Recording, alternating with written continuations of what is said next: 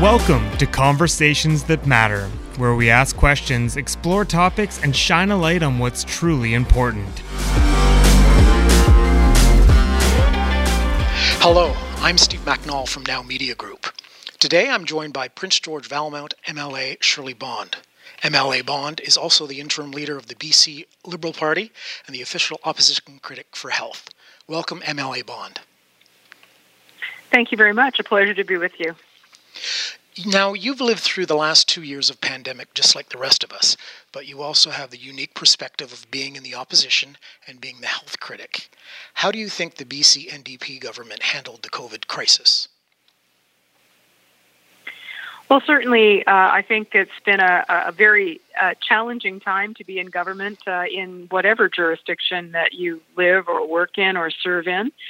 You know, I think that there were areas where together we tackled the pandemic, where all of the parties came together to say, this is critical, let's move this forward. I think from the, and the other perspective is that our job is to always look at how we hold the government to account. So in our case, we have supported public health orders, but have not hesitated to ask the tough questions about issues that have emerged during the pandemic. And that's pretty much been our approach. What were some of those tough questions?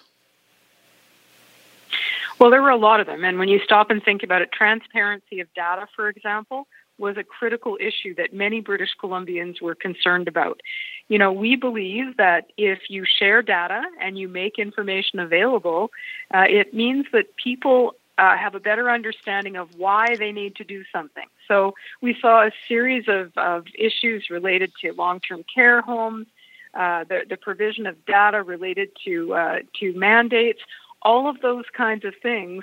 It was important from our perspective to provide more transparent data. That was one of the issues that we certainly challenged the government on a number of times. So do you think we have all the data we need now, or are we still waiting? Well, I think there's still a lack of transparency, and you know, when you look at, for example, the review that's been announced, again, you know, this is a time when British Columbians have a lot of questions.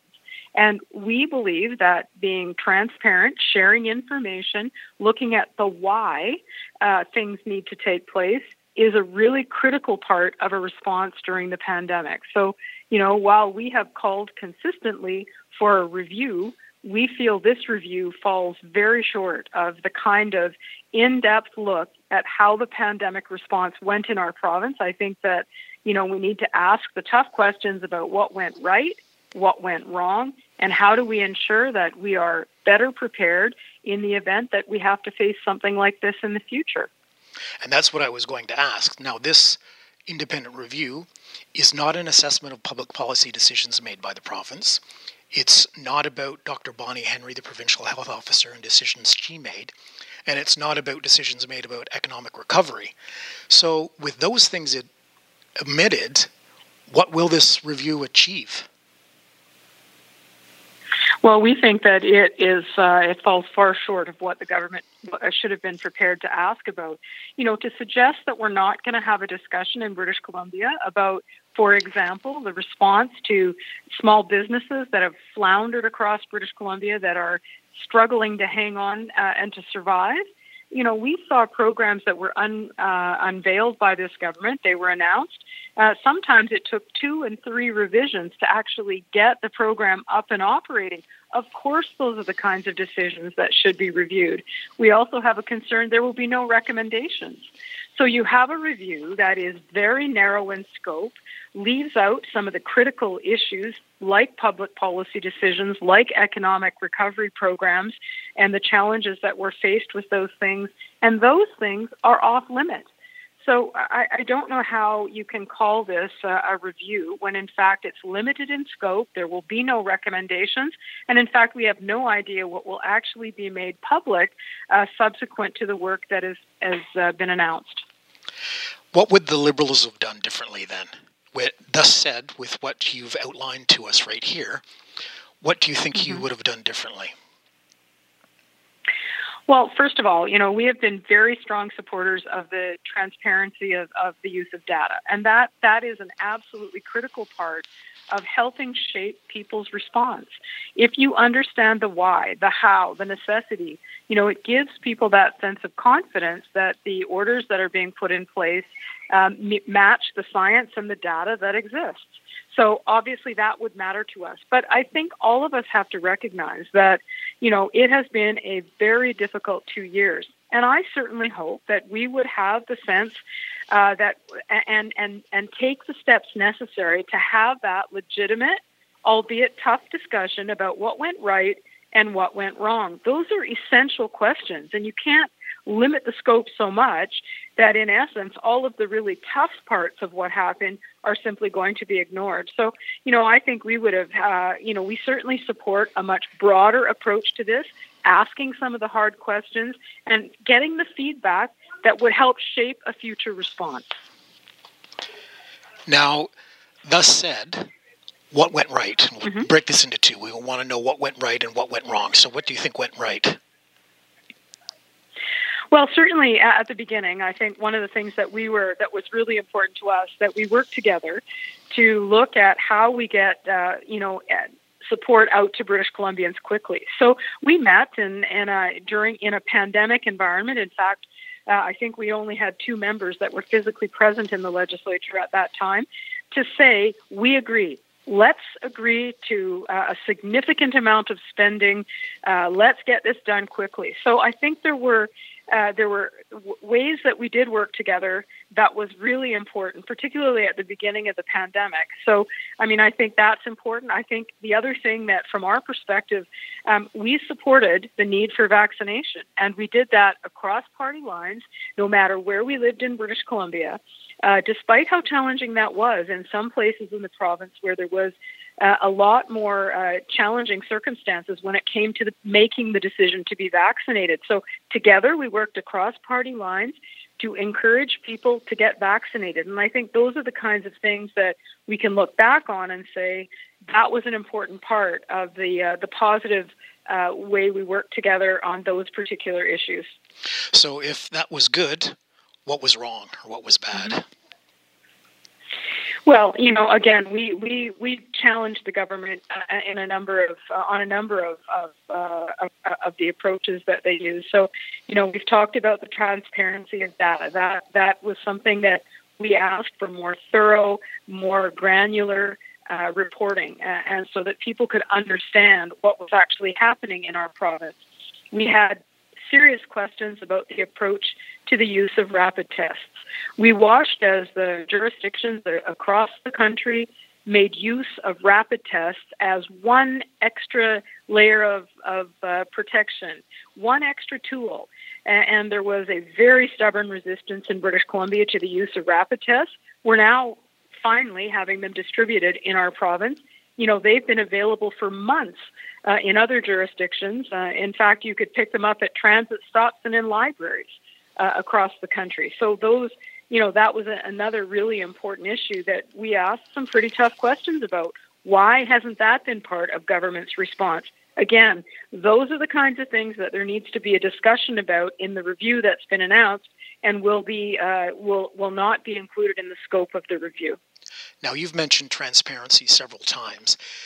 Are you talking about transparency in that COVID numbers were counted and maybe high because people showed up in hospital with another condition and were counted as a COVID case, or if someone died of maybe old age or an existing condition but happened to have COVID at the time, they were counted as a COVID death as well?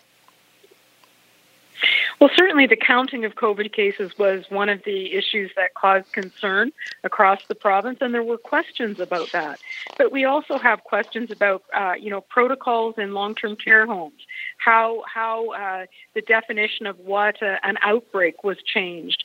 There are a number of areas where we believe there should have been more transparency. When you look at even what was reported and how it was reported, many other jurisdictions had far more granular, more detailed information that they shared on a regular basis. We saw a reluctance to do that in British Columbia. And again, our rationale for that is when you think about how people make decisions, data often drives decision making. So if you're trying to encourage people to get vaccinated, whether you're trying to encourage them to, look at workplace practices, all of those things, data that explains why it's necessary is critical. So we have now, and we have said all along, that if you're going to put a mandate in place, one of the things you need to do is provide the data and the rationale for that mandate. And that's even more relevant currently, because if we're going to leave any mandates in place, there needs to be transparency about why that is necessary. And that brings us to mask mandates are gone now in British Columbia. Most venues are at full capacity. Now, do you think it's time to get rid of the vaccine passport? And do you also think it's time to get rid of vaccine mandates for any groups that are still mandated so? Well, we've been very clear in our position that if there are any mandates that are left in place, there needs to be specific rationale and data for why that is the case. We've looked across the country. We've certainly seen that over the course of the last number of weeks, we are seeing jurisdictions across the country move away from those mandates. And many of them had a plan in place where, yes, it was a series of dates, but by the end of it, people knew exactly when those mandates were going to be lifted.